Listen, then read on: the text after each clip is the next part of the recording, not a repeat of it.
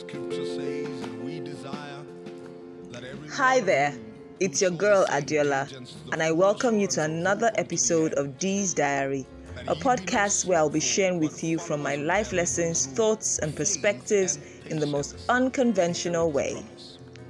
For when God made the promise to Abraham, because he could swear by no greater, he swore. Marriage is honorable, and the bed must be undefiled. These days, because of the high degradation in our world, the selfishness of man, the drive and ambition to become successful in the eyes of the world, and the deep desire to acknowledge material things, the honor of marriage has been trampled underfoot.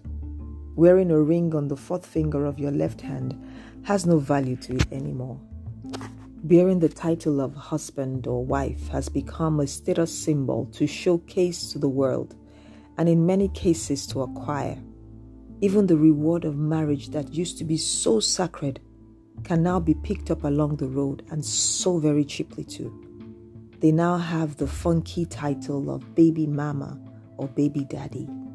The pleasures of marriage is cheaper than $1 because it is given away so freely and without thought to the deepest value it should bring to the two who share the passion of intimacy. The honor bestowed on the husband is now seen as being subservient to him, when really it is just the esteem that comes with the job description. Men do not know what it means to be husbands anymore.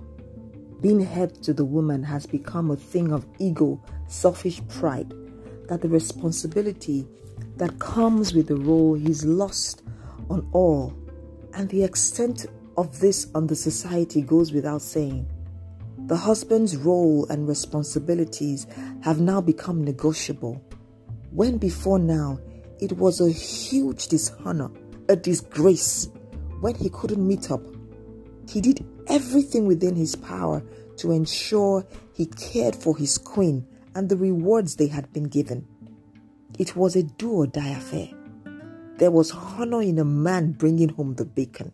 It was his role, what made him husband, to nurture those who constituted his kingdom and ensure that there was food on the table, clothes on their back, a decent shelter for them, and most of all, to ensure they always had a smile on their faces. The honor of marriage. The wife in return ensured she kept the little kingdom she had been given, lovely, soft at heart, full of laughter, a place of joy. Everything she was taught by her king was to ensure that this kingdom that they had been given stood the test of time and flourished regardless of the storms that they may face. Her first priority was to see that those given to her to nurture, of which the first was the man she called husband, were well fed, nutritious meals. They had warm clothes and they looked their best in it. The haven they called home was that in every sense of the word, a safe place. Her bosom satisfied him, and he could come to it to rest from the torrents of the world that he faced daily. He was her world, the king she was pleased to give her body and soul to. His God was her God, and that made all the difference. She could run to him to cover her. She could run to him to nurture her.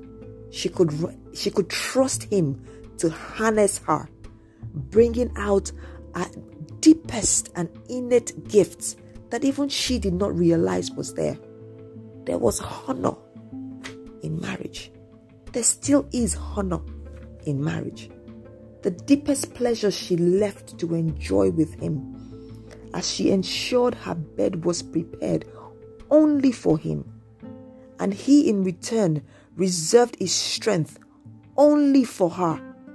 Any other was not given a chance to even peek at it. It was their special place, the one place where they could let their hair down and allow passion sweep them deeper and deeper into the pleasures reserved just to be known by them.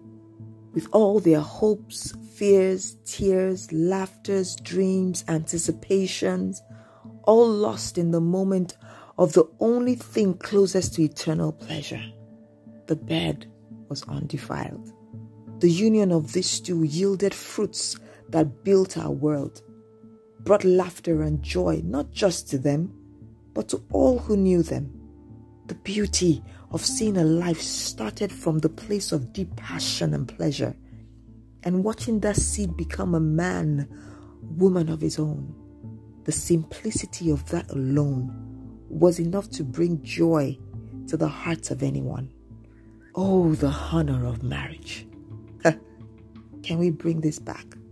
Can we reach deep within, discarding all that materialism, feminism, ego, selfishness, and unhealthy ambition has birthed in our hearts, and go back to that which speaks of purity, selflessness, and love? Can we commit to holding up from saying I do until we are sure we are indeed ready to be husband or wife as we are called to be? Can we look upon the wife or husband we now have and be committed to ensuring we give ourselves to them completely, holding nothing back? Can we sign a prenup? One that states that I won't ever take your generosity for granted, and I will cherish every bit of your giving to me and treasure every part of you. Can we commit to modeling the honor and beauty of marriage to the ones we were rewarded with, so that they have a template to write their own stories on? Let us remove the veil the enemy has cast over our eyes, such that all we see about this holy and honorable gift is pain, vanity, and hurt. Let us look more intently, saying a prayer that our hearts be stirred again to see the great treasure that only marriage can bring. Treasures, in fact. And it brings only these treasures in the most simplest of ways. Let us pray for healing where we have been hurt so deeply, forgiving all hurts done to us, and asking for mercy to prevail over our feelings too. Let us seek to educate ourselves about the intent of this holy gift, not from men who themselves know only in part, but from the one who instituted it from the beginning. Let us ask him what his thoughts and intents were when he decided to put the best of life into a union of two people entirely different, with different wirings too. He knew what he was doing. He knew that the woman will talk. He knew that the man had to listen, had to learn to listen. He knew that it was not easy to love your wife, at least not easy on your flesh. And he knew that it was not easy for you to submit to your husband, at least not by flesh. Yet, he put the best treasures in this thing called marriage. He knew that the woman will want to be held by her husband. He knew that she would, even when he comes home tired, she will want to pour all the details of her day on him. And he was to listen. He knew also that she needed to understand that there are times that he just wanted to be left alone. All of these differences are part of what makes marriage beautiful. Marriage is honorable among all, and the bed undefiled.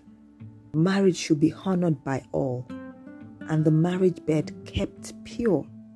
Honor the sanctity of marriage, and keep your vows of purity to one another. And it's a wrap.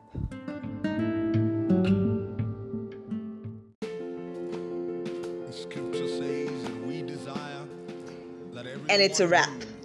I hope you got something from it. Thank you for tuning in, and if you feel so inclined, please follow me on Instagram at Dee's Diary, DeeDiarry.